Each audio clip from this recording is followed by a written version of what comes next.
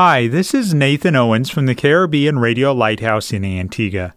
Every Tuesday evening at 7:30, we have a live call-in program discussing real-life issues from the Caribbean.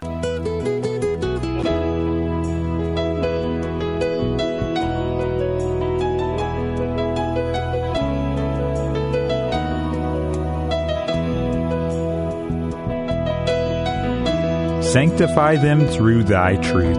Thy word is truth. You're listening to That's Truth, a live call-in program with Dr. David Murphy, designed to answer your questions biblically in this confusing culture. Dr. Murphy has over 30 years of counseling and ministry experience here in the Caribbean and is ready to answer your questions according to truth. Good evening and welcome to another episode of That's Truth here on the Caribbean Radio Lighthouse. I'm Nathan Owens, and as usual, sitting across the desk from me is Pastor Murphy. Good evening, Pastor. Good evening, Brother Nathan, and let me welcome those who are listening to the program. Thank you so much for allowing us to come into your home. It's not just about you listening, although we are very thankful that you're listening, but we also want you to go to the next level and ask any question that is on your mind or that is on your heart. Maybe it's something that has been discussed at your workplace. Maybe it's someone asked you a question even in an argumentative tone, trying to undermine your belief in the Bible or in Christianity. Maybe it's someone that sincerely asked a question about why the Bible says something or doesn't teach on a particular topic or doesn't say something. Maybe it's a concern that you have. Go ahead and contact us here, and we would be glad to answer your questions from a biblical worldview. Now, if you were listening last week, we are going to pick up our topic that we were discussing and ran out of time. If you weren't listening last week, not a problem. We are going to start out with a quick summary of the information that was discussed. And we started a topic last week on the topic of the providence of God.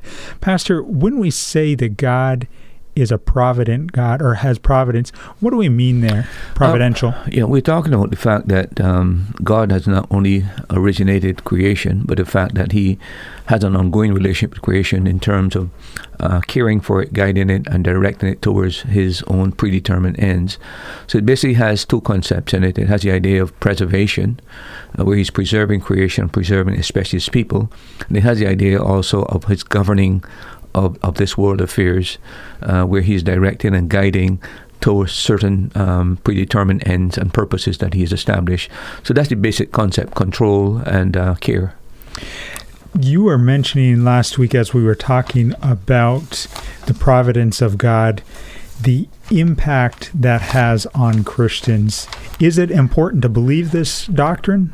Yeah, I think last time we suggested to you that one of the things, well, not one of the things, several things about the providence of God, the fact that we know that He's in control, that He's caring and preserving His own people, etc., it should give us tremendous optimism and confidence so that we can live calm lives, we can have a great uplift and not be overly burdened with anxiety.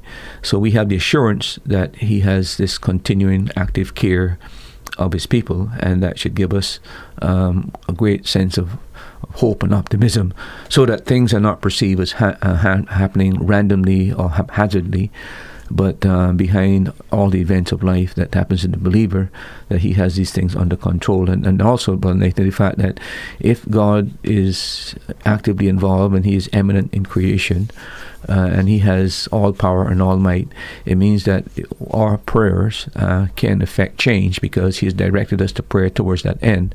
And again, that should help us have a confidence that when we pray, that there's a God that will answer our prayer.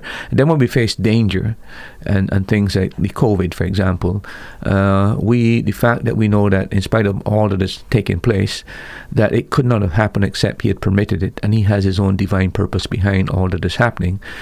So even in this whole thing, we know that He's aware of it, He's involved in the whole process, and that should give us some measure of relief in terms of anxiety that we face.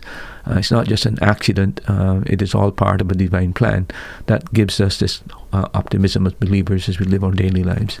Well, Pastor, if God is in control and He still has His hands or His fingers involved in the aspects of each of our lives, why does God allow the loss of a loved one?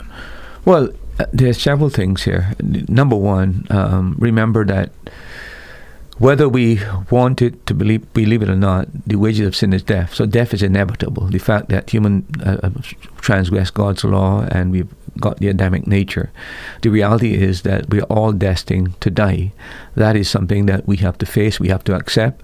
And unless our Lord returns with a rapture and take us out, who are believers, we got to face the reality that all is going to die. So that is a given, that because of our fallen nature, we're going to die. The other thing is that there are cases in the scriptures where some things are for the glory of God. And sometimes people die for the glory of God. I think also the fact that we can get so attached to material things, we get attached to human aspects of our existence, that we get so attached to these things that sometimes God have to remove these things so that we have a better perspective on life. And then also I think to take us beyond the confinement of a horizontal life and help us understand there's something far beyond what we can see on our horizons, that there is an eternal existence. The fact that we are going to die and that people die always awaken us, make us very conscious of our own mortality, and it also makes us conscious that this life is not the end of our existence. That's another life to go on. And I think periodically we need to be awakened to that, because we forget.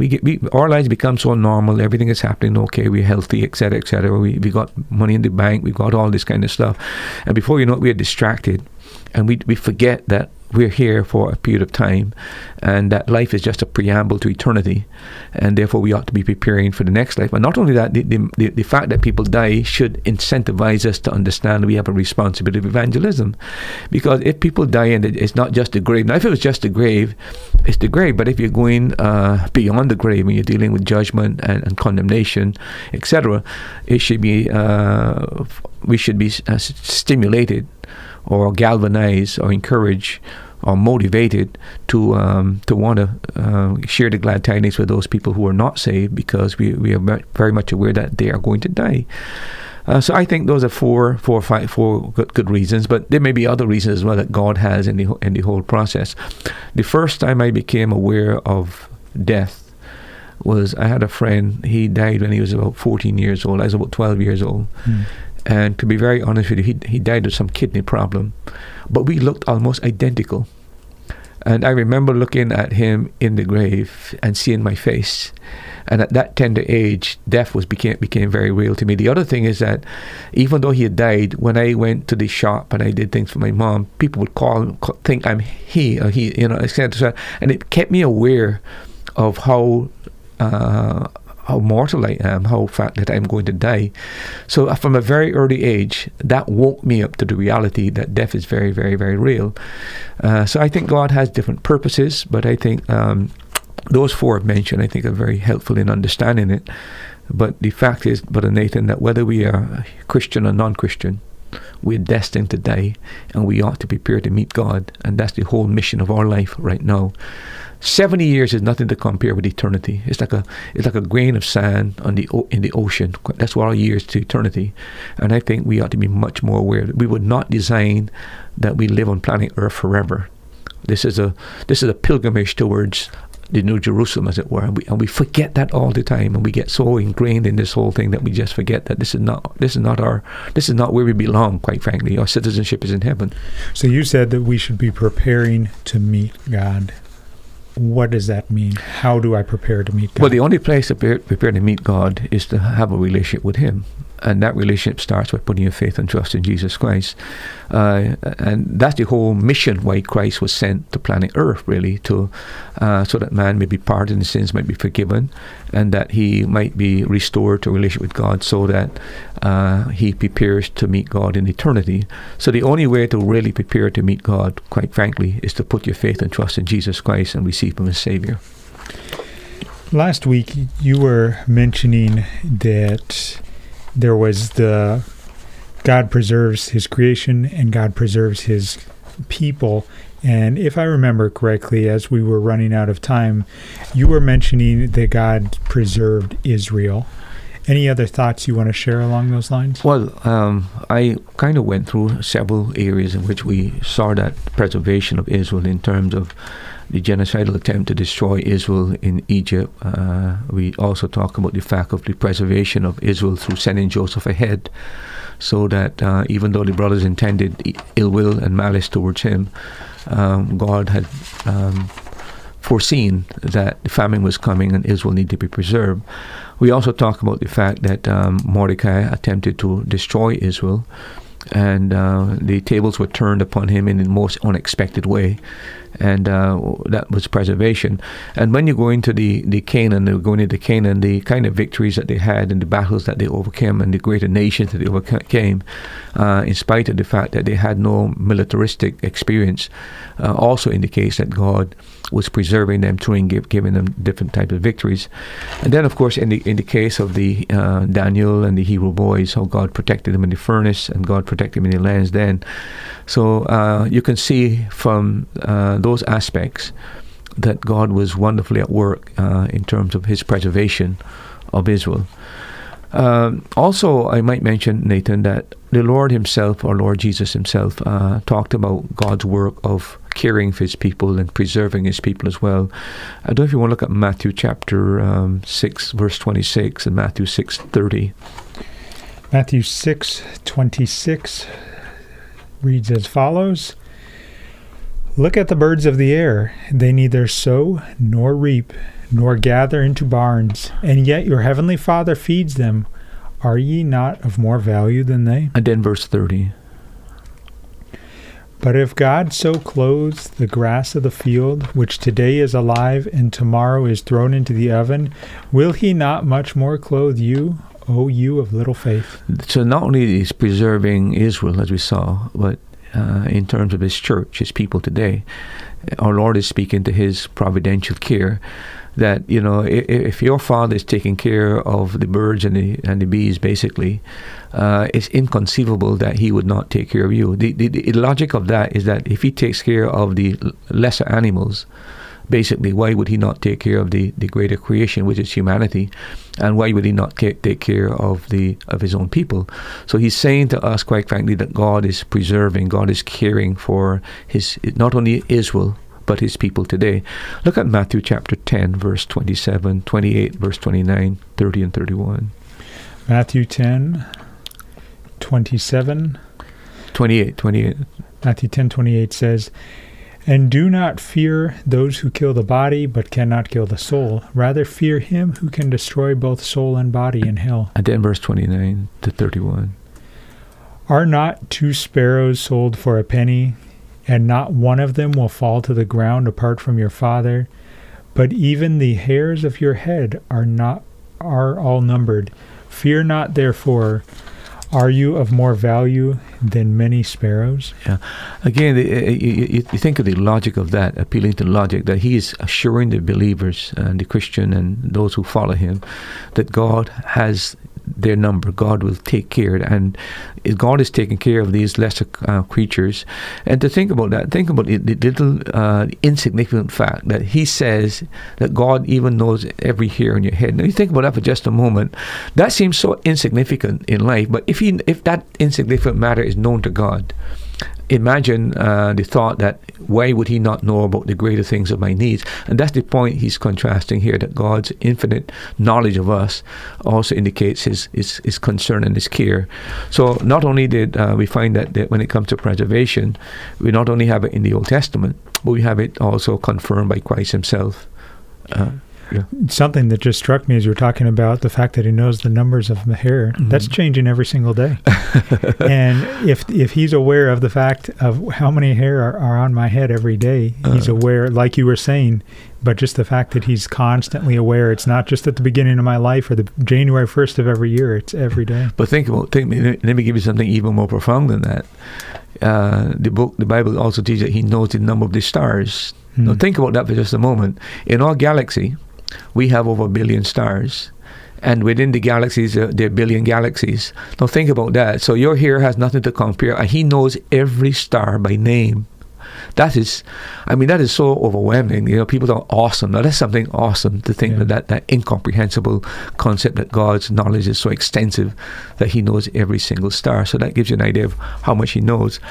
The other person that emphasizes this matter of God's care and God's concern for the believer is the Apostle Paul. Look at Romans chapter 8. And he asks a question in verse 35, and then he gives the answer in verse 38 and 39. All right, Romans 8:35. Who shall separate us from the love of Christ? Shall tribulation or distress or persecution or famine or nakedness or peril or the sword? And verse 38 and 39 answers with, For I am persuaded that neither death nor life nor angels nor principalities nor powers nor things present nor things to come nor height nor depth nor any other creature shall be able to separate us from the love of God which is in Christ Jesus our Lord. So Paul answers the question, who can separate us from the love of God? And he rehearses the various possibilities, and then he comes to the conclusion. The point that Paul is emphasizing here is the inseparability of the believer from God's love and God's care. So there's no better way to express that. It's one of the most magnificent passages in Scripture. And if you would just get hold of it, quite frankly, it shows you that his care and his love is inseparable as far as the believer is concerned. So that is emphasized. Our Lord also in John chapter 10, verse 27 to 30, is another interesting passage. John 10, 27 to 30 says, My sheep hear my voice, and I know them, and they follow me. And I will give them unto them eternal life, and they shall never perish, neither shall any man pluck them out of my hand.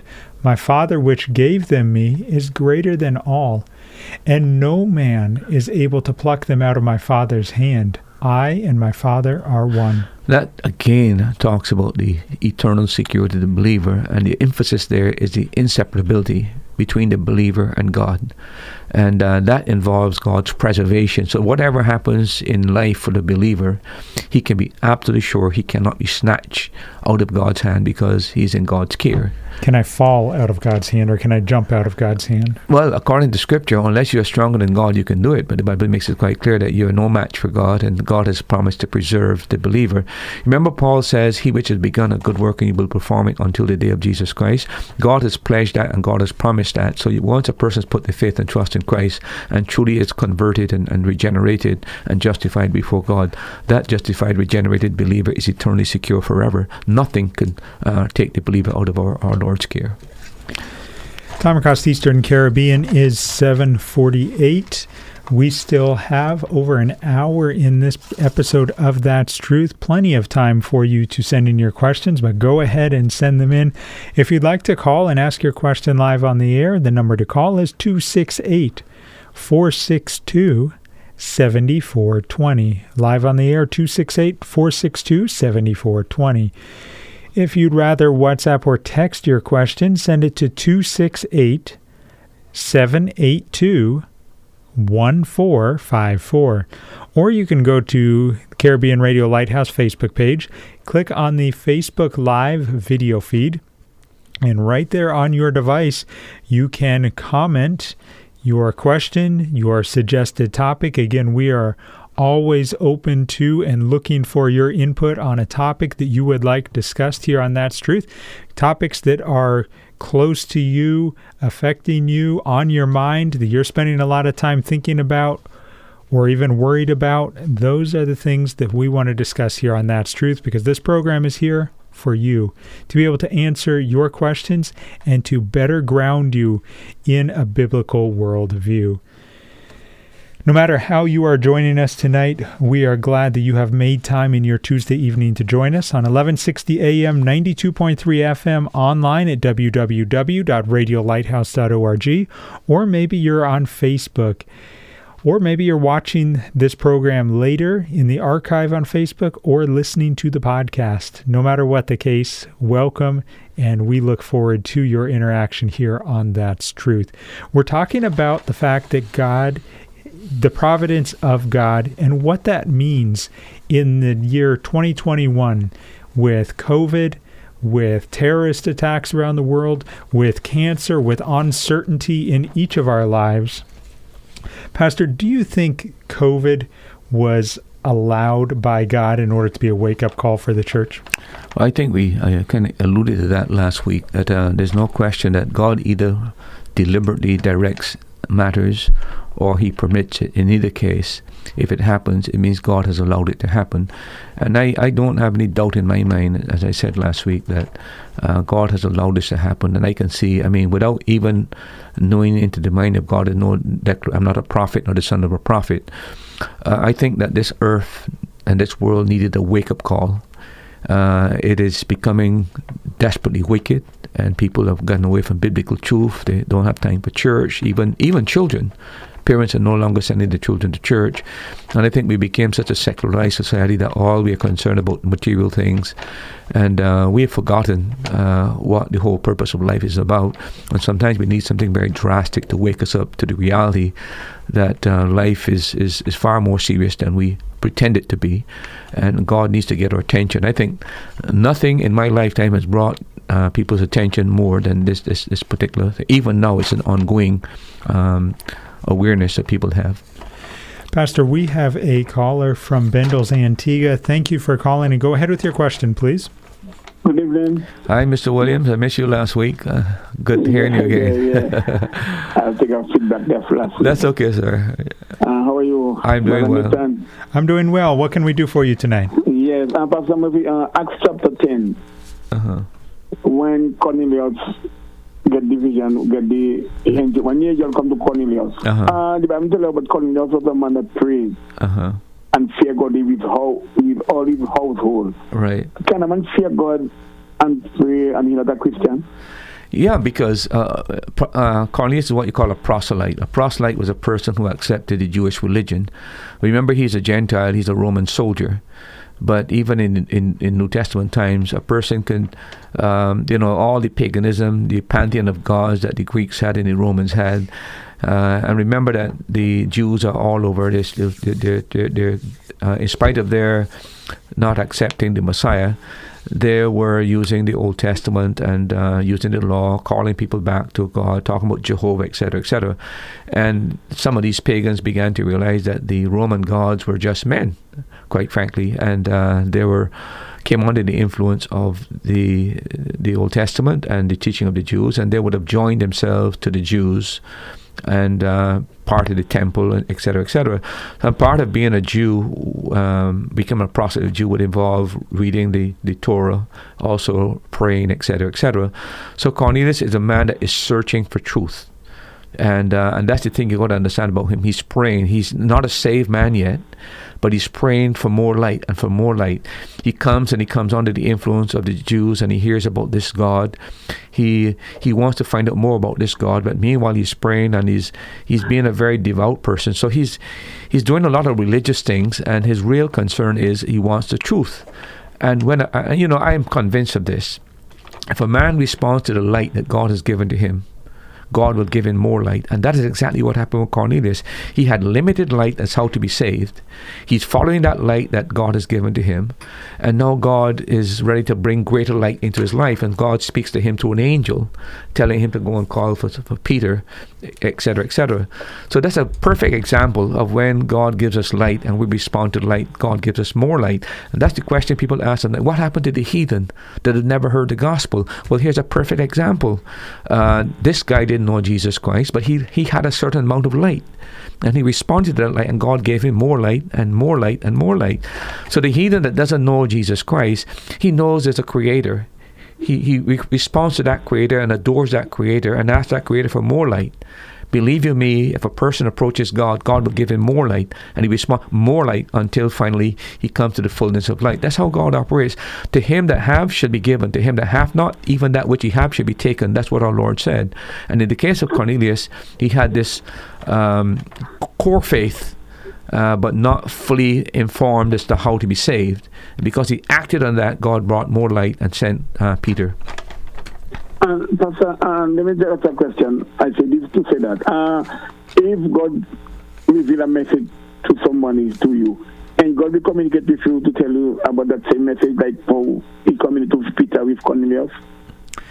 Well, look, I am not going to get into the details of that. There are people that who've been led directly by God speaking. I have no question about that. You read George Mueller's life, you read Charles Spurgeon's life. People say something God can't speak, he only speaks through the Word. Generally speaking, God speaks through the Word. But I have no doubt in my mind there are times when God speaks directly to people, either through an impression in the heart or even a voice that can happen. And I'm not, as long as what that person is told is not contrary to Scripture. That's my problem with people who say that the Lord told them that, and then when you look at what they're saying in comparison to Scripture, you can realize it's a contradiction. I was dealing with somebody sometime this week, and I was explaining to the person, they're saying that they're right with God. And I couldn't convince them they're right with God. And I said to them, but you can't be right with God and live in this kind of a sinful life. And the person was actually living in adultery. And I'm trying to say to them, you can't be right with God and living in adultery. It's just completely contrary to Scripture. But it didn't matter what I said. They're convinced that what they're doing is, they know it's wrong, but as people say, God understands. So there are people, quite frankly, that will tell you that they're, like this person is telling me they're right with God. I'm saying you cannot be right with God and live in this kind of a sinful life. I don't argue with people like that. I just give them the facts. And I said, well, I can't convince you, but I'm telling you what the Word of God says. So there are people that no matter what you do, and no matter what scriptural evidence you bring to bear upon their conscience, they are blinded, believe you me, morally blinded. Sometimes their conscience is so seared that they're living such a wicked, evil life that they still have the idea that they're doing God's work or they're involved in serving the Lord. But to be very honest with you, there are people who pray, people who read the scriptures, who are searching. They're not too sure what to really believe. I think if they follow that light, I think God will give them more light. God is a God like that. He's a God that remember what it says in John? He was the life, and the life was the light of men, and light shineth in the darkness comprehended it not, etc., etc. But Christ came to give light to men. And he lighteth every man, the Bible says, cometh into the world. He is ready to enlighten people and inform people and guide them. But again, you have to respond to that light that you have. We are not responsible where we were born. I was born in the Caribbean where the people had the gospel before my time. I'm a first-generation believer. Had the missionaries not come to my home in the 60s, I would have been a lost person. I can't explain to you why God sent them to the Barbados and sent them to my mom's house to start a Bible club. But I had to respond to the light that I was given. And eventually I came to faith and trust in Jesus Christ. So that's how God operates. Okay, then. Thank you. You're welcome, sir. God bless you. Thanks. Say hi to the wife, please. Okay, I do that. Take care. Good night. Okay. Yes, good night. Thanks for calling in, and have a safe night, and continue encouraging others to tune into That's Truth. So, Pastor, am I understanding you correctly to say that God wants to be found? Of course. He said, for example, if you seek me with all your heart, what happened? You're going to find me. I mean, that's a promise. I mean, that is something you can take to the bank as far as God is concerned. So if a man really seeks God, God said, you'll be found, you'll find me. So I think that people who question what happened to people who don't know God or who are heathen, that's a promise. If a heathen man is truly seeking God and really desires to find God, he will find God. God will bring somebody along the way. And by the way, Nathan, if you read some of the missionary stories, when they went to different parts of the world, they said, we knew you were coming, because either they had a dream or they had something that happened. Even now what's going on in the Muslim world, I think you've heard about it. There are many Muslims that have turned to Christ, and they're saying, quite frankly, the Lord appeared to them in a dream or vision. Who am I to dispute those kind of realities? We in the West, because we got a Bible, we say, but the Bible, but those people in those countries don't have the liberty and the freedom to have an open Bible. So God speaks to them in different miraculous ways. Let us not box God in. Let God be God. It's only when somebody says something contrary to God's word, we know that cannot be and will not be the actions of God. If you're interested in hearing some of those testimonies the pastor was just referencing of how God is appearing to Muslims and is working in the Muslim world. Be sure to tune into Voice of the Martyrs here on the Caribbean Radio Lighthouse at 7:30 on Friday evenings. There's another airing also over the weekend, but on 7:30s on Friday evenings, Voice of the Martyrs, a very powerful 30-minute program, and it's up-to-date testimonies of how God is working in today's world. Even in Afghanistan and some of these countries where there's great turmoil, it's great to hear how God is a God of providence and is working things out for his purpose. You were talking about his preservation and giving some examples of how he preserves. Any other? Yeah, let me. Because everybody today is panicking about climate change, and I think if you go into the Bible as well, you see that the biblical writers let us know that God is the one that controls the elements, what God's Lord is preserving. So we don't have to panic, to be very honest with you. But I just want you to look at one or two verses with me, please. Look at Psalm 104, where David is given a hymn of praise, and he's emphasizing the way that God preserves his creation. It's not just dependent upon man. God is actually active preserving. Look at Psalm 104, verse 5, verse 10, verse 13, verse 20 to 21. All right. Psalm 104, verse 5 says, "He set the earth on its foundations so that it should never be moved." Okay, verse 10. "You make springs gush forth in the valleys. They flow between the hills." Verse 13. "From your lofty abode you water the mountains. The earth is satisfied with the fruit of your work." And then if you look at verse 20 and verse 21. "You make darkness, and it is night, when all the beasts of the forest creep about. The young lions roar for their prey, seeking their food from and God." Verse 24 to 30. Verse 24 says, "O Lord, how manifold are your works! In wisdom have you made them all. The earth is full of your creatures. Here is the sea, great and wide, which teems with creatures innumerable, living things both small and great. There go the ships, the Leviathan, which you formed to play in it.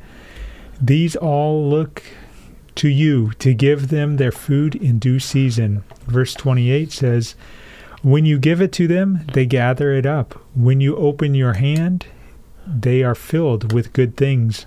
When you hide your face, they are dismayed. When you take away their breath, they die and return to dust." And verse 30, "When you send forth your spirit, they are created, and you renew the face of the ground." I mean, you think of if we would spend some time meditating on a verse like this. Yeah.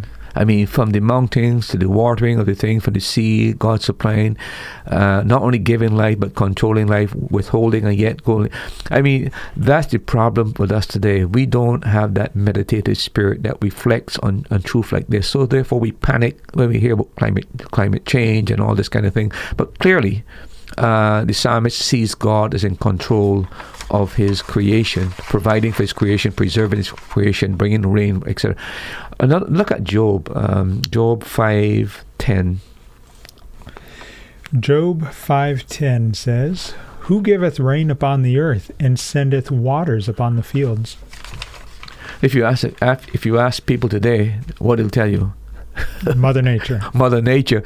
But you see, these people lived in an atmosphere of a divine thinking. Everything was God in their minds. Their minds was God. God filled everything. So therefore, they saw things from divine perspective. Today, we have become so scientifically secularized, if I might use that term, that we are given the impression that it's the laws of nature that produce everything that we have. And we've forgotten that God is the one behind everything. He sustains it, Paul says, and he holds everything together. So the biblical writers and the biblical saints always looked at the whole of life from the perspective that God is the one that is responsible. He might have put laws in place, but those laws are only in place as he maintains them. Those laws are not self-sustainable per se. Everything depends upon him. How would you respond to the listener that says, But Pastor Murphy, the reason they saw God in everything was because they weren't as enlightened, they weren't as knowledgeable. And today in 2021, we are so far advanced, we understand what's really going on, so we don't have to blame all these things on God. I think we're informed beyond intelligence. That's our problem, okay? We have allowed... And by the way, I mean, if you look at the fact that the Bible says that a man like Solomon was the wisest man that ever lived, you read even the book of Proverbs, you read the book of Ecclesiastes, and you will see his mentioning as well of God in control even of these types of things. So it's not just that we are smarter than these people were. And then, by the way, how can you then, was Jesus less intelligent than we are? That yet he's the one that talks about God taking care of nature, etc. He sends the rain upon the wicked, upon the evil. We didn't deal with those aspects of it. But as far as he was concerned, his Father was in control. And we cannot be more intelligent than he was, smarter than he is, because he's the omniscient God. So I think the problem with us is that we have allowed the academic secularization of our minds to the extent where we've excluded God. And I think that is one of the biggest problems we've gotten.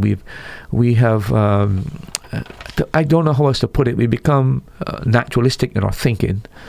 Because science, as it were, seems to be able to answer questions that people are asking, and therefore they've systematically eliminated God. But let me just say this, Nathan. All the great scientists that laid the foundation for modern science were Christians. And the reason why they laid the foundation, because they believed that God was in control. He made laws. So if he made laws, you can reason out those laws. You can find those laws out. And that's what motivated and propelled science to where it is today.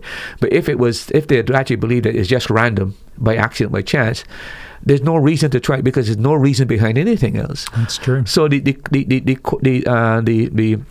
rationale behind modern science is the idea that there were fixed laws that God had made, right? But none of those believers ever thought that meant that God was not in control.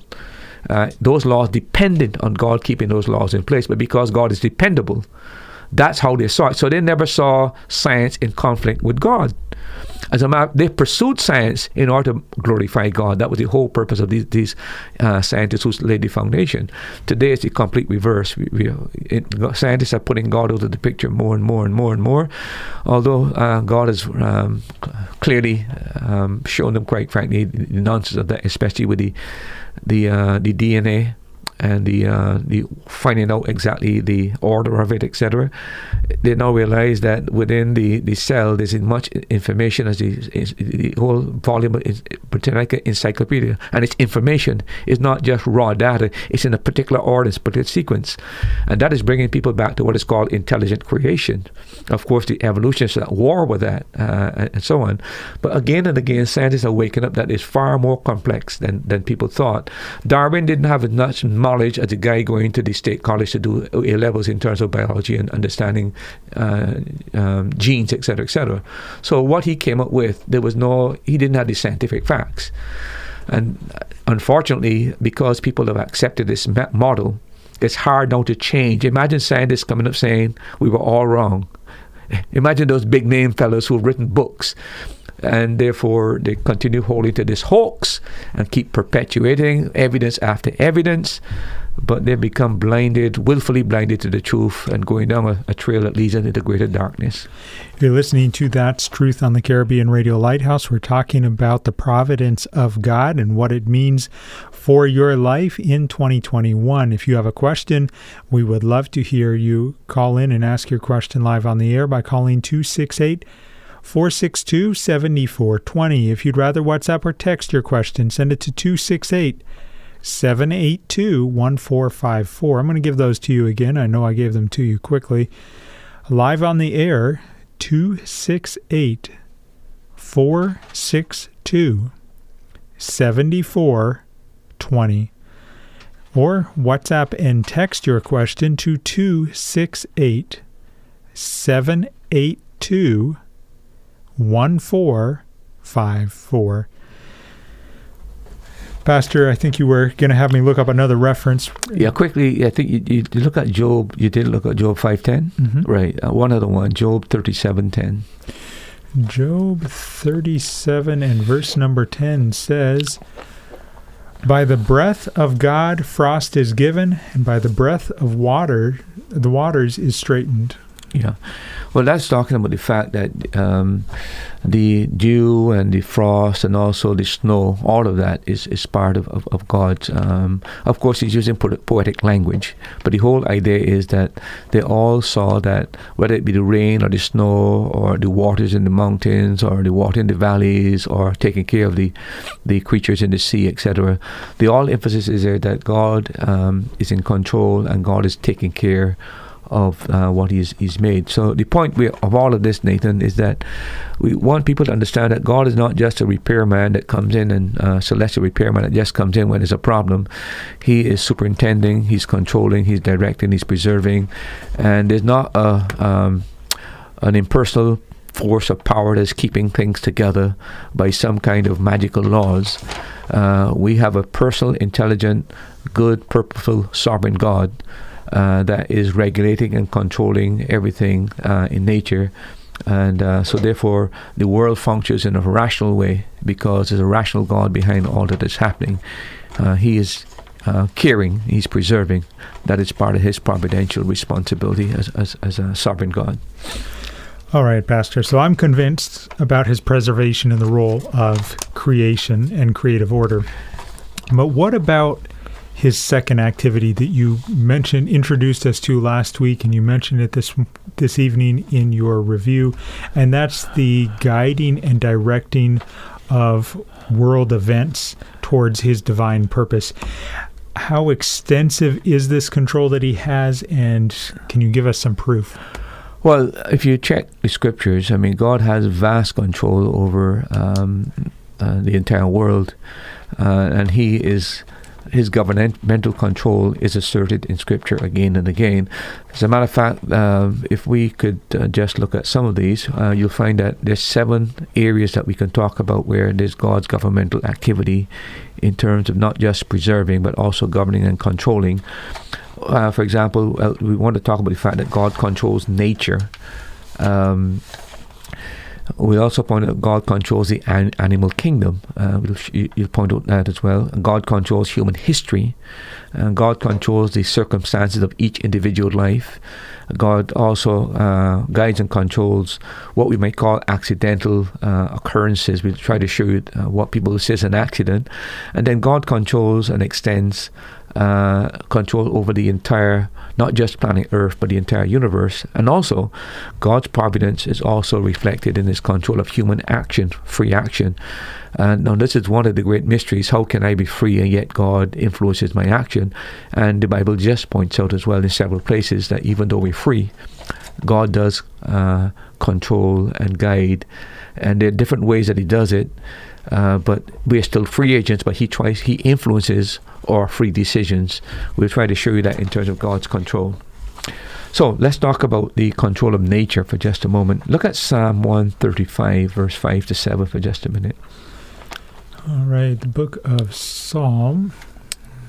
Get my bearings here. Psalm 135. Verse 5 to 7. Psalm 135, verse 5 to 7 says, "For I know that the Lord is great, and that thou, our Lord, is above all gods. Whatever the Lord pleases, he does, in heaven and on earth, in the seas and all the deeps. He it is who makes the clouds rise at the end of the earth, who makes the lightnings from the rain and brings forth the wind from his storehouses." Yeah, that is fairly extensive. Not just, you mentioned the sea, you mentioned the sky, basically the animal kingdom.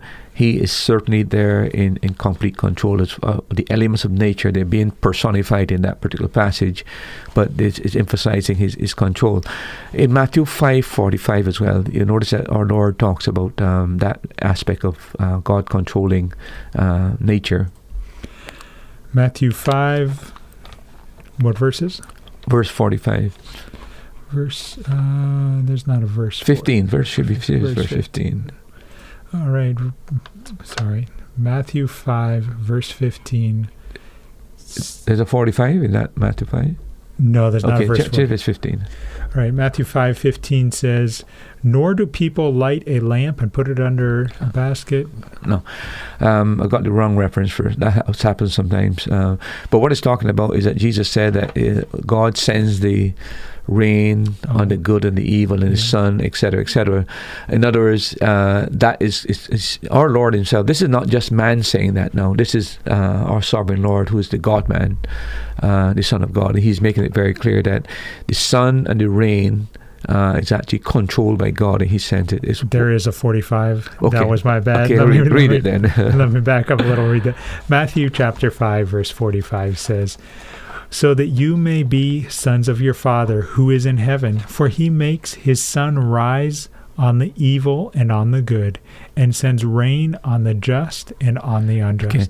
Okay. In our Lord's mind, there's no question who controls the sun, who controls the rain. I mean, how can we in any way doubt the reality of this when the Lord himself is making such a statement, etc.? But that gives you an idea. The other passage that we could look at, and but I don't want to go down that line. Let me just use some dramatic examples that we have in the scriptures that he's controlled. For example, you remember in the life of Elijah, where in the book of Kings, Elijah told Ahab there'd be no rain for 3.5 years, and rain will only come at my command, when God commands me.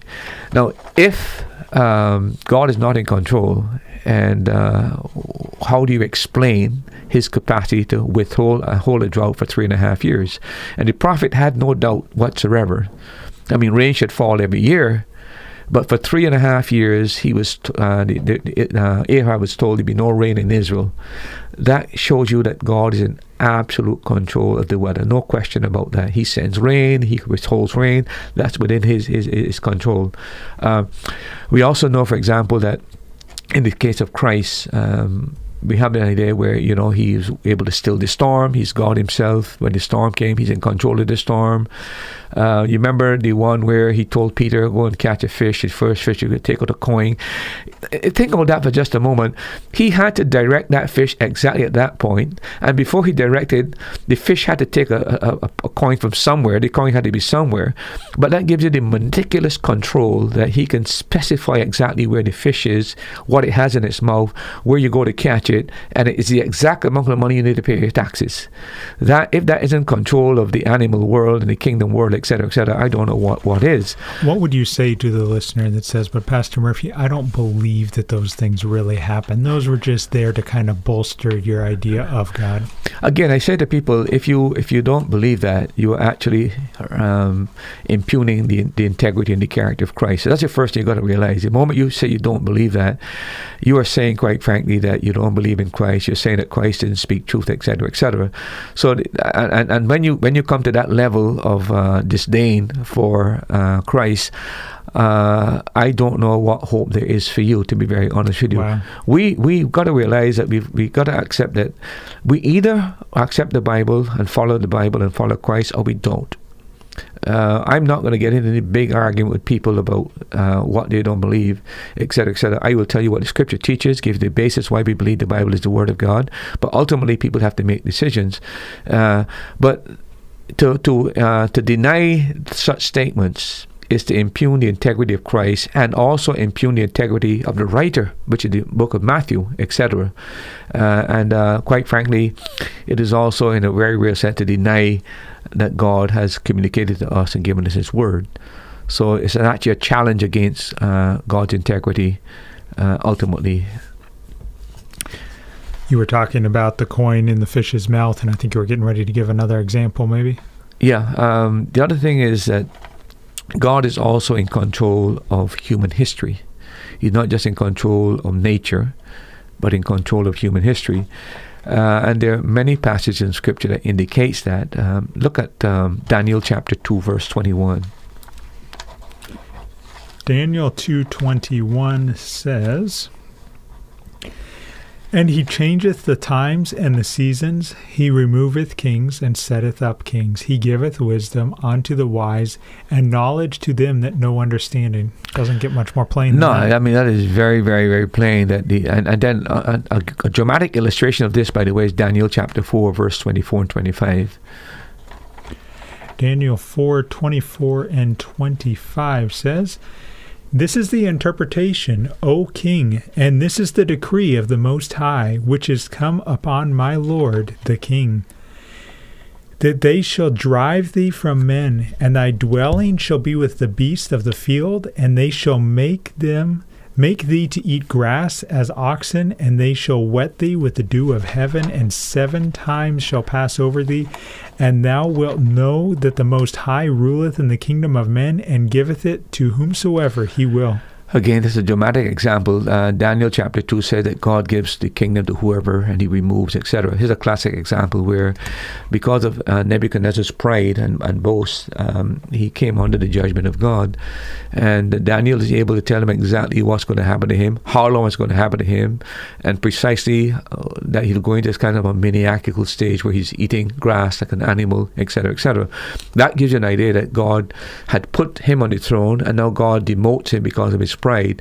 So it's very, very clear that in God's providential control, even of the great Babylonian Empire, the great king of Babylon. Remember that he's projected as a gold. So that's the highest extreme sovereign power in terms of human control of events, historical events. The other thing is, Nathan, in Isaiah chapter 10, verse 5 to 12, notice how much control God has of the Assyrians in that passage. "Woe to Assyria, the rod of my anger, the staff in their hand is my fury. Against a godless nation I send him, and against the people of my wrath I command him, to take spoil and seize plunder, and to tread them down like the mire of the streets. But he does not so intend, and his heart does not so think. But it is in his heart to destroy and to cut off nations, not a few. For he says, Are not my commanders all kings? Is not Calno like Charmesh? Is not Hamath like Arpad? Is not Samaria like Damascus?" What verse do you want me to go through? To verse 12. Verse 12. Okay, verse 10 says, "As my hand has reached to the kingdoms of the idols, whose carved images were greater than those of Jerusalem and Samaria, shall I not do to Jerusalem and her idols as I have done to Samaria and her images?" And verse 12, "When the Lord has finished all his work on Mount Zion and on Jerusalem, he will punish the speech of the arrogant heart of the king of Assyria and the boastful look in his eyes." Now think it. The prophet is saying God is using Assyria to chasten Israel. But after that chastening takes place, Assyria goes beyond what God intended and ravages the nation of Israel. And he's saying, after you've done all of that, you're boasting about how you conquered the other people. So if I did that to them, now I can do it to Jerusalem. The Lord said, you know what? After I've allowed that, I'm going to turn around now and punish you. So here he's calling the great empire to punish Israel. And because of the atrocities against Israel, God says, you know what? Even if I've used you as an instrument, I'm going to turn around now and deal with you. That gives you the absolute control that God has. He brings one nation against another, and then after that, he disciplines that nation that overreacts and goes beyond what God had intended. So again, that is real absolute control of nations. And then look at Acts chapter 7, verse 26, which I think is one of the most profound verses in the scripture. Acts 7:26 says, "And the next day he showed himself unto them as they strove, and would have set them at one again, saying, Sirs, ye are brethren, why..." That is Acts 17? Sorry, I did Acts 7. Yeah, 17:26. Acts 17:26. "And hath made of one blood all nations of men for to dwell on all the face of the earth, and hath determined the times before appointed, and the bounds of their inhabitation." Yeah, that's very, very clear. You know, look, I have a very different view than most people have when it comes to nations and so on. Where nations are, what happened, history is God's story. And I know there have been a lot of atrocities that have taken place in history, but it's not without accident. England is where England is because that's what God determined. America is where America is because that's what God determined. Brazil is where Brazil is because that's what God determined. Antigua is where it is because that's what God determined. That's what the Bible is saying here. God decides the times. That is when one nation rises and becomes predominant and when one nation loses its power. God decides the boundaries, the limitations where people live within.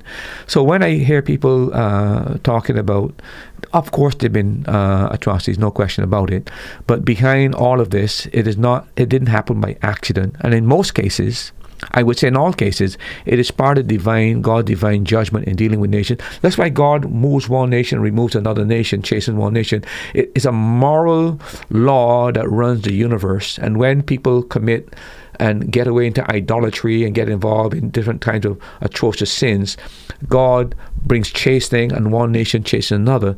So history cannot be understood apart from the sovereign God directing the affairs of this world. Pastor, we have Codrington on the air. Codrington, thank you for calling, and go ahead with your question, please. Thank you for answering me, because, maybe it's my mother, but I'm going to ask a question different from her, right? I'm going to ask this question. The Bible, I think it's Jesus said, must love your enemy and do good to them that hate you. Yeah. Like that, okay? Yes. All right. Pilate is not the one who crucified Jesus Christ. He really have a power to do it, and because of the gene of his wife, he said have nothing to do with this woman. So when Pilate handed him over to the high priests and them now, and let him crucify, I want to know which one of them is Jesus' enemy. Which one is what? One of them, either the high priest and them or the Pilate. Which one of them is the enemy? So remember, you say must love your enemy and do good to them. Yeah, but that is something completely different. Our Lord is talking, dealing in a private matter. You have a person who is your enemy. He's suggesting to you that you do kindness to your enemy, etc., etc. But in the case here where you're dealing with people who are culpable in crucifying Christ. The high priest, for example, they crucified Christ, if you read the Gospels, because of envy. Our Lord was displacing their popularity, and they were losing control of the people because people began to follow the Lord Jesus Christ. Because of that, rather than listen to him and follow what he was saying, that he's the Messiah, he had come, etc., etc., they developed this animosity and malice between them and him, because it was a matter of they're losing their position and losing their power and losing their prestige and their control. And their pride was part of their problem. Rather than humble themselves before the Messiah and accept the Messiah for whatever. In the case of Pilate is the one that could have made the decision to set Christ free. He realized that there was no charges that were legitimate. He himself said, this man is innocent.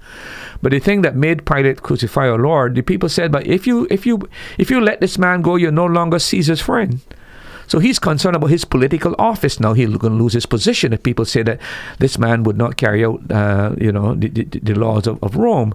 So he is allowing his politics to control his decision making.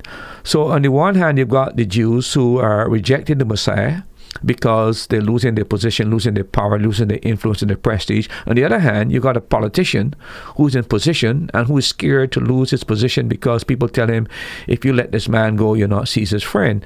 He's responsible, he's culpable. So both of these groups, the high priests and Pilate, are responsible for the death of Christ because their motivation, they knew he was innocent, and they willfully have him crucified. So I'm trying to see the connection, what you're saying. What Paul is talking about, and our Lord don't love your enemies, he's not saying that you love your enemies in the sense that you have good feelings towards your enemies. He's saying treat your enemy as you would want to be treated. So be kind to your enemy because you've got a person who hates you or speaks against you, whatever it is. Don't give them tic-tac for tac. You just be the Christian person you should be and treat them as you want to be treated. So be kind to them. In the process of you being kind to them, the Bible says you're going to build coals of fire on their head. In other words, what you do when you do that is that you create in them an uneasiness that eventually leads to the breakdown of the animosity between you and them. That's the biblical way of dealing with it. As I have said many times on this program, the only way to change people's attitude and feelings, is to change attitude and behavior. If you change attitude and behavior towards anybody, I don't care what bad feelings they have against you, that is God's principle of dealing with those matters, and that's a law built within humanity, that once a man's attitude towards me changes and his behavior towards me changes, even though I have the greatest dislike for him and the greatest animosity, it is removed, and it becomes diluted, and before I know it, I develop a new respect for this person. That's how you deal with people who hate you, etc., etc. That's the biblical way. You're welcome, sir, and thank much for calling, Mr. Codrington. We appreciate that so much. Thank you for calling, Codrington. Pastor, I always want everything here to be based on the Bible, so I'm curious to have you comment on, what does the Bible say about Mary? Is Mary our mother if we're a Christian? No, Mary is a human instrument. The Lord used an agent and a woman who made herself available to give birth to Christ. But Mary is recognized in Scripture because of the fact that she became the mother of Jesus. She's not the mother of God. She's the mother of Jesus, okay? And that speaks of his humanity. Our job in respect to Mary is, as we said when we preach, we honor her when we preach and mention the sacrifice that she made. But there is nothing in Mary that it makes her any kind of a superhuman being. Mary was an ordinary woman, or a Jewish girl like anybody else. Mary was born a sinner like everybody else. There's no such thing as immaculate conception. We're all born in sin. Mary was born in sin. There's no such thing as the assumption of Mary that when she died, she was taken directly to heaven. All of this is mythology. We shouldn't pray to Mary. We should not pray to any woman. We should pray directly to God. Mary can't help us. And she's no mediator between us and God. There's only one mediator between God and man, the man Christ Jesus. What I think has happened within the Catholic Church is that they have created something called Mariolatry, that people adore her, people worship her, people pray to her, people say that she can get grace because she's the mother of Christ. She's somehow supposed to get into his favor. So if you want to get to Christ, you go to the Mary.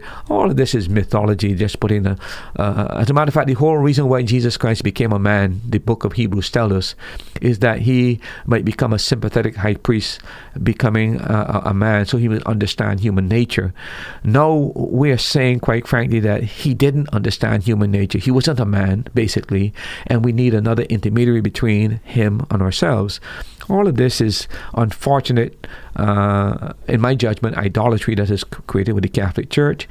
But they can't change because this is something that's been perpetuated now for centuries, and the Catholic Church has never changed its doctrine. It's very, very unfortunate people with an open Bible would not take the Bible and understand there's only one mediator between God and man. We come to God through Jesus Christ. We don't come to God through Mary. We don't come to God through the saints or through angels. We come directly to God through Jesus Christ, nobody else. And any prayer that is offered to Mary will not be answered because God doesn't hear those kind of prayers. And I can't understand for the life of me in a modern, enlightened, open Bible situation that people still continue to hold to this false teaching, this false doctrine. It just baffles me. But that just gives you the blindness and the darkness that people are in, and how much sometimes the church has pulled a cloak over people's eyes and to perpetuate an error that continues even today. A WhatsApp question that's come in from Antigua. Good night, gentlemen. I struggle with understanding God's will and men's will concerning salvation. Sometimes it seems it is up to us to where salvation is concerned, but then in the same breath it is said God is sovereign over the man who is saved. You mentioned Cornelius searching for God and God directing and leading him to truth. While man has responsibility, God's sovereignty rules over all things, including our days in and outs. Is it a wrong thought to think that even the very moment we were saved and the circumstances from which we were saved is in accordance to God's divine will and his glory? Well, I don't think that anybody would dispute that, but let me tell you how I've been able to resolve that in a way that is, in my judgment, biblical and also satisfactory to my way of thinking. God, in dealing with humanity, has decided to deal with humanity on the basis of free will. Nobody can dispute that. There can be no moral creature without free will.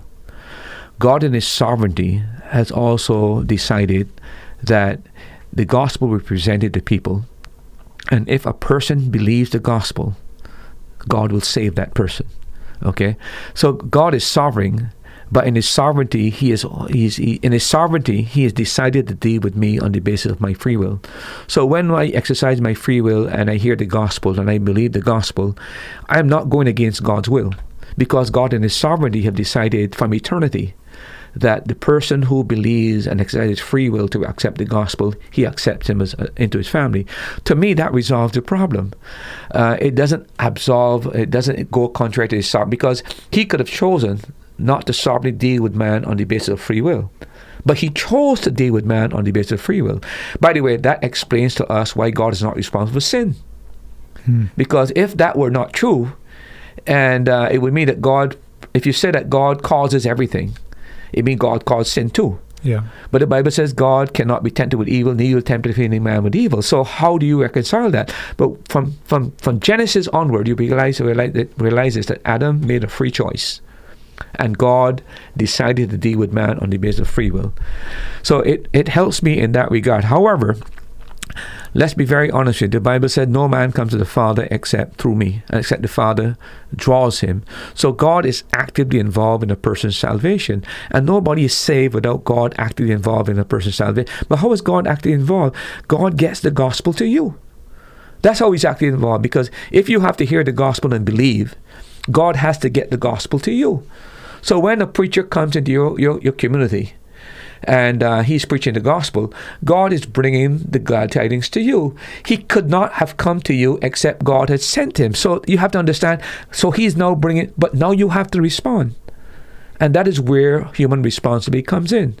No, we got to be very, very careful. These are two parallel lines that we don't understand how they meet. But we must balance the idea of God's sovereignty and man's responsibility. And if man is not responsible, man cannot be blamed for rejecting the gospel.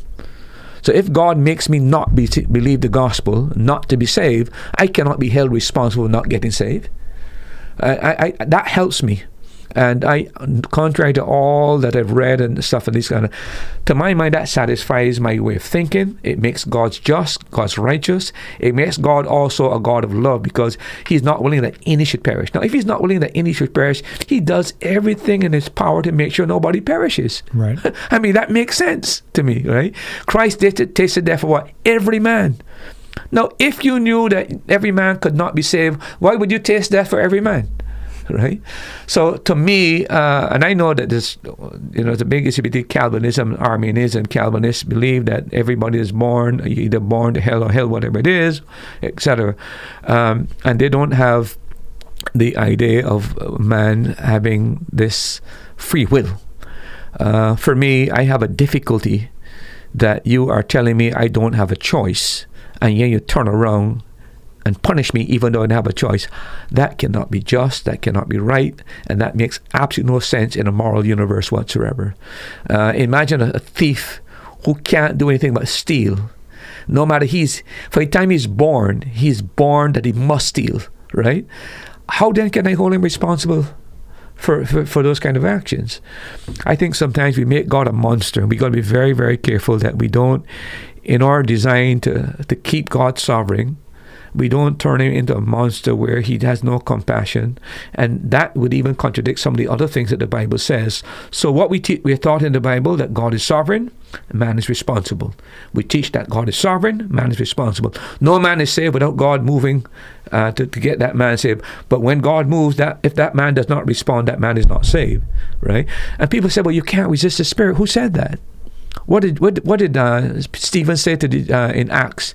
You always do resist the Spirit. You remember that when they stoned him? Yeah, when he's preaching. Yeah, he went down and said, you always resist the Spirit. So the reason why they say that, because they believe in something called irresistible grace, right? They don't understand that man has the capacity to resist Otherwise, man cannot be held responsible. So I don't know if it answers the question to the person. It probably would not. But for me, I think that's the biblical way of understanding sovereignty and responsibility. God in His sovereignty has decided to deal with man on the basis of free will. Thank you to the individual who sent in that question, and we trust that that was helpful. A WhatsApp question that has come in from Antigua. Can you please tell me more about the rapture? Well, I think we have let Nathan give you a program that we did on the rapture. But I would just briefly say to you that the rapture is one of the great mysteries in the New Testament, and that's why it's called a mystery. Now, mystery is not something that is so profound that you can't understand it. A mystery is the truth that God has held back for the ages, but once He has revealed it, it becomes so clear and so simple you can understand it. And the reason why the rapture is a mystery is because there was no church in the Old Testament. You got Israel, and God made certain promises to Israel. God made certain promises to the church. The rapture is a promise made to the church. It's not a promise made to Israel. And the rapture is a promise that there is a generation that will not die, that our Lord is going to return for His church. And when He returns for His church, we who are alive and well, the dead in Christ will rise first, and then we ourselves will be changed. And then we will go to be with the Lord. So it's an event that will take place that is going to be sudden, mysterious, but He's coming back for the church, those who put their faith and trust in God, those who are dead and those who are alive. So there's going to be a generation that's not. Now, an illustration of the rapture, because there's always an Old Testament illustration of a New Testament truth, has to do with the case of Enoch. When God was going to bring judgment on the flood, God removed Enoch before the flood came.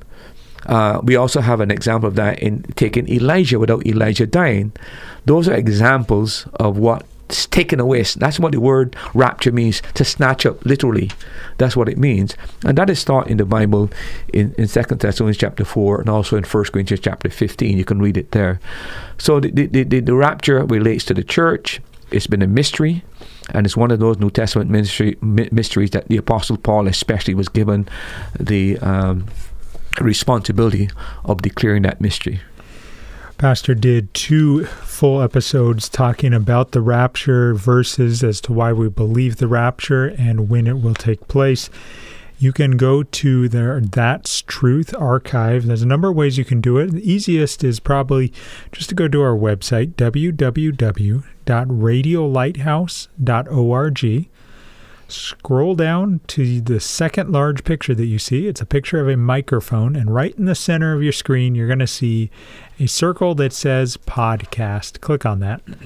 And then there will be a number of podcasts that we have here on the Caribbean Radio Lighthouse. Find the one for That's Truth. It'll list the latest episode, but there's also a link for That's Truth archive. Click on the That's Truth archive and go to episode 95 and 96. And those episodes are focused on the rapture. I want to use an illustration here, coming back to the one about the sovereignty and human responsibility. One of the great passages of Scripture that comes to my mind is when our Lord was talking and He was weeping over Jerusalem. He said, "O Jerusalem, Jerusalem, thou that killest the prophets, how often would I have gathered you under my wings as a hen gathers her chicks?" And then He says, "I would, but you would not." So He's willing to embrace them and bring them into the family of God. But He says, you would not.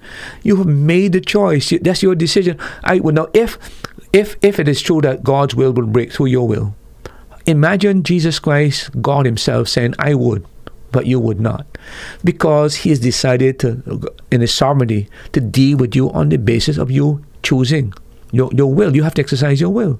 Nobody is saved without exercising their will, right? When I got the gospel, I had a decision to make. I came under conviction. I could have turned my back on the gospel.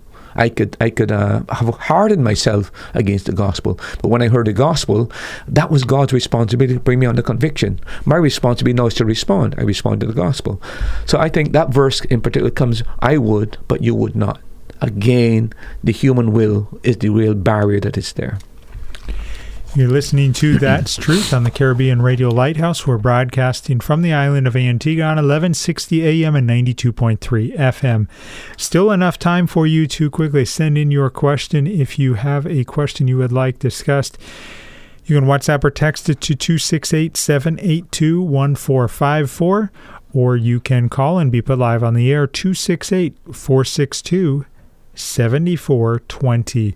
Pastor, you were talking about 7 areas in which God shows his governance or control in guiding things, talking about nature, the animal creation, and human history.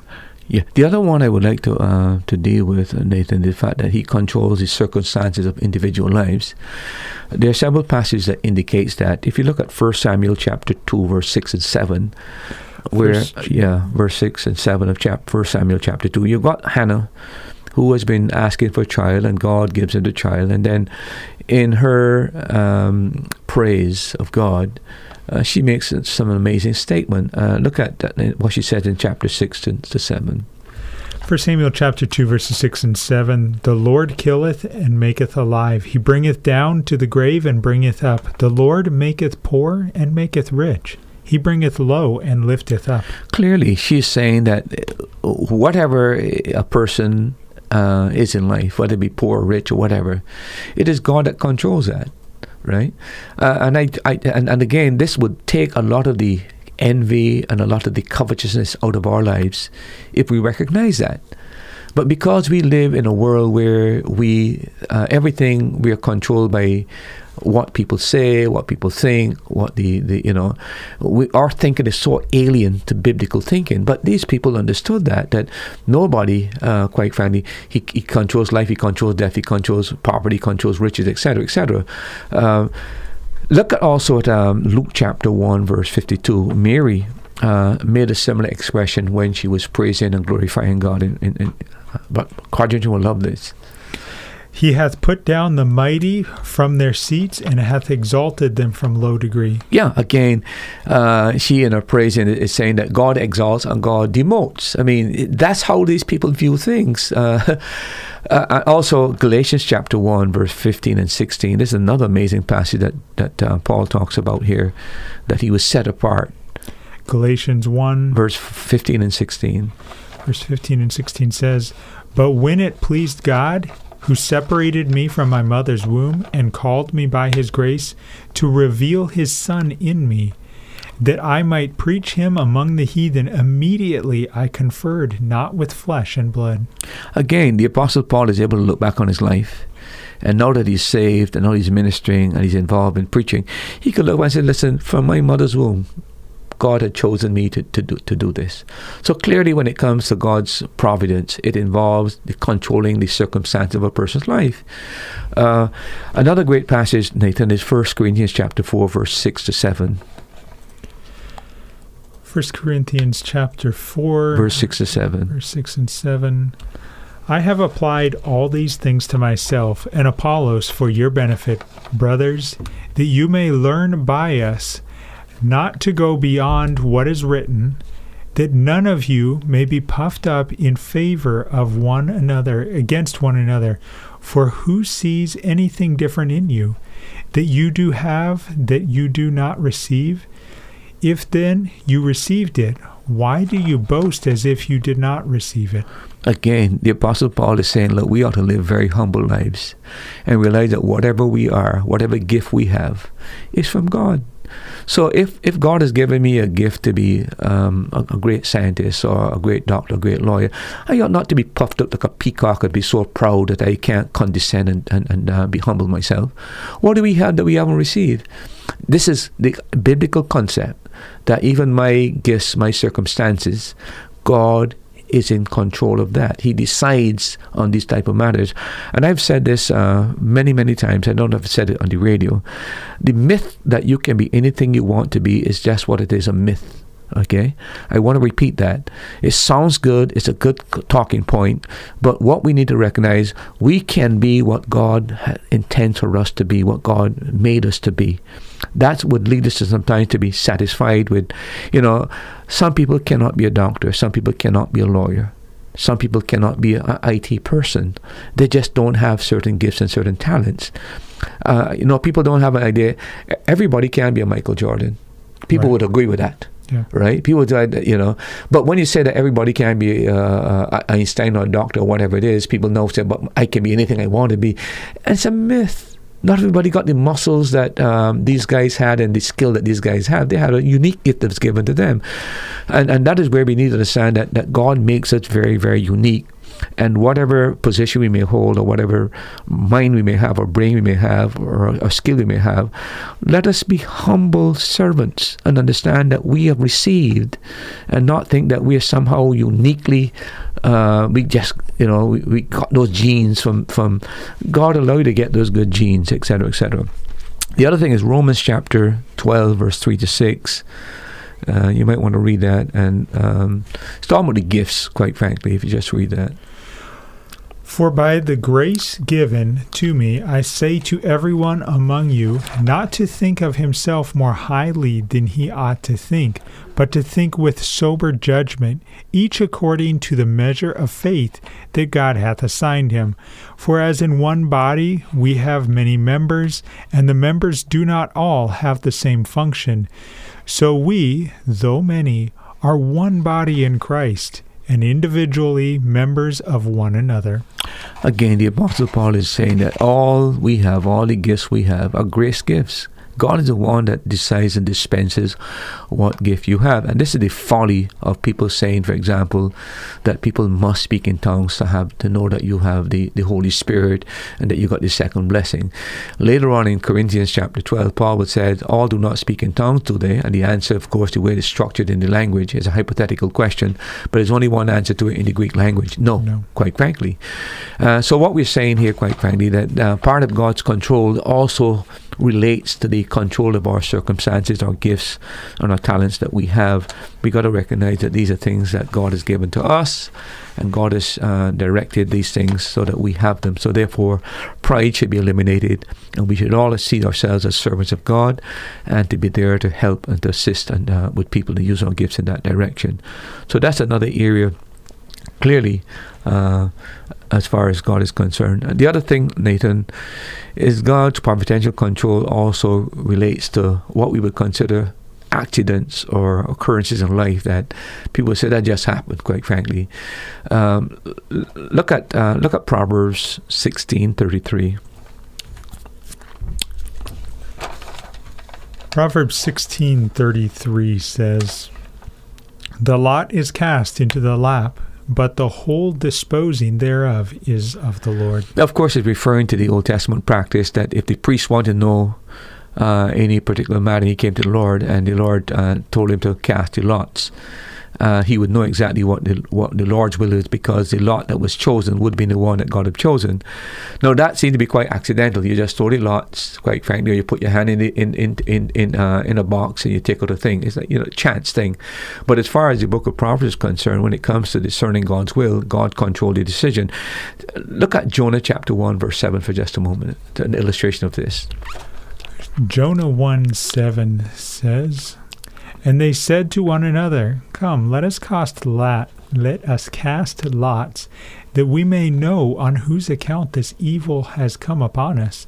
So they cast lots, and the lot fell on Jonah." Now we would say by chance. I mean, the way we think in this world, and the way we've been conditioned to think, that's a chance thing. But that was no chance thing. I mean, Jonah was the one that was causing the storm. He had run away from the Lord's command, and the people are wondering, well, what's causing this storm? And they cast lots, and guess what? He's the one that is really, and it's very, very clear from the story of Jonah that the Lord raised up the storm in order to get Jonah's attention. Of course, he's thrown overboard, he's swallowed by a whale, he's washed up, etc., and then he goes back on his mission.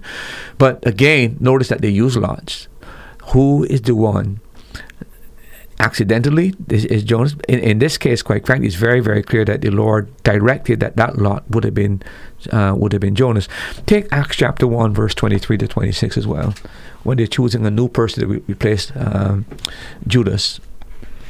Acts 1:23-26 says, "And they appointed two, Joseph called Barsabbas, who was surnamed Justus, and Matthias. And they prayed and said, Thou, Lord, which knowest the heart of all men, show whether of these two thou hast chosen, verse 25 says, that he may take part of this ministry and the apostleship from which Judas by transgression fell, that he might go to his own place. And they gave forth their lots, and the lot fell on Matthias, and he was numbered with the 11 apostles. Again, this is the disciples want to know who to replace Judas, and in the case they're using the Old Testament method, quite frankly. And again, who makes that decision? The lot is cast, and Matthias' name is selected. The New Testament makes it very, very clear in the case here that this was God choosing Matthias as opposed to Barnabas. Let me use a very classic example here, Nathan. Look at Exodus 21, verse 12 and 13. This is a fascinating verse, by the way. Exodus 21. Exodus 21, verse 12 and 13. Whoever strikes a man so that he dies shall be put to death. But if he did not lie in wait for him, but God let him fall into his hand, then I will appoint for you a place to which he may flee. Here is what you call manslaughter, accidental manslaughter. But in case here, they're saying that in this case, it is God that allowed it. It just didn't happen by accident. God allowed it, right? So this, what might see the accident here. Read it again and see very clearly. There's not somebody who deliberately planned to kill somebody because there was no recourse other than death for death. But this is somebody who was killed accidentally. And as far as it's concerned now, the person who killed this person accidentally is given a place of what? Refuge. But again, the reason why it's given a refuge because the Lord has allowed it to happen. You see, so it's not a deliberate act, but even in an accidental manslaughter in this case, God is still perceived as being active in this event. So what perceived as accidental occurrences in life, even this, the Bible indicates that God plays a part in it. He either makes it happen or he allows it to happen. So he's in control. The other good example of this, Nathan, is Mordecai. You remember when Mordecai and when Haman came in the exact time when he was pleading for his life. You remember that the king, when he comes in, he's in the lap of Esther pleading, and when he comes in at that moment, the king thinks he's trying to ravage his wife, who is Queen Esther, and that makes the king even worse. But why did it happen at that precise time? Again, we know that Haman was trying to destroy the Jews. The drama of that is so interesting that when you look at that precise time when he's pleading, the king comes in and thinks, well, you mean even my presence, this man trying to ravage my wife? Even that is under the control of God, because he is trying to destroy the Jews and God is going to deal with him, that he is the one that suffers destruction. So what might seem an accidental thing, again, it is ordered and God is in control as far as that is concerned. So God's providence extends also to those things we consider to be accidental occurrences in life. You were talking, there was a number of passages there where you were talking about how they cast lots. Why at Grace Baptist Church or in 2021 do we not cast lots for, like, when we're selecting a pastor or a deacon as opposed to doing voting? Well, again, because we have in scriptures qualifications. Okay. There were no the only qualification they had there, by the way, was one thing: you had to witness resurrection. There are two people who witnessed resurrection there, so they were casting. In our case, you've got qualifications for deacons, you've got qualifications for pastors. So you have your criteria then, who meets those qualifications. The other thing that we got is that in the model that's given to us in Acts chapter 6, where they're selecting deacons. You remember the story? They say, choose you from among yourselves. And then they give the qualifications. As a result of these qualifications, now you vote these people into. So that is the basis that we use today as opposed to using the lot system, because we have required biblical qualifications people, and the people who know these people best determine whether or not they've reached those qualifications. So in the last 20 seconds, is God still able to control the lot? Good question. All I would say to you is that God deals with us on a different level now. We've gotten more light, more understanding of how to deal with these things. And again, you've got the scriptures to guide us in those matters. Thank you for joining us for today's program. We pray that the Holy Spirit uses the truths shared from God's Word to strengthen your faith. Now you've heard it. That's truth.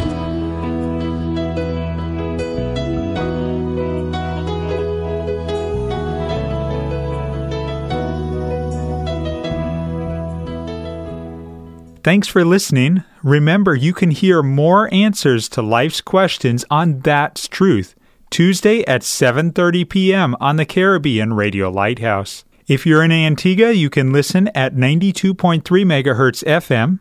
If you're in the Caribbean, you can listen at 1160 kilohertz AM, or listen online at www.radiolighthouse.org from anywhere in the world.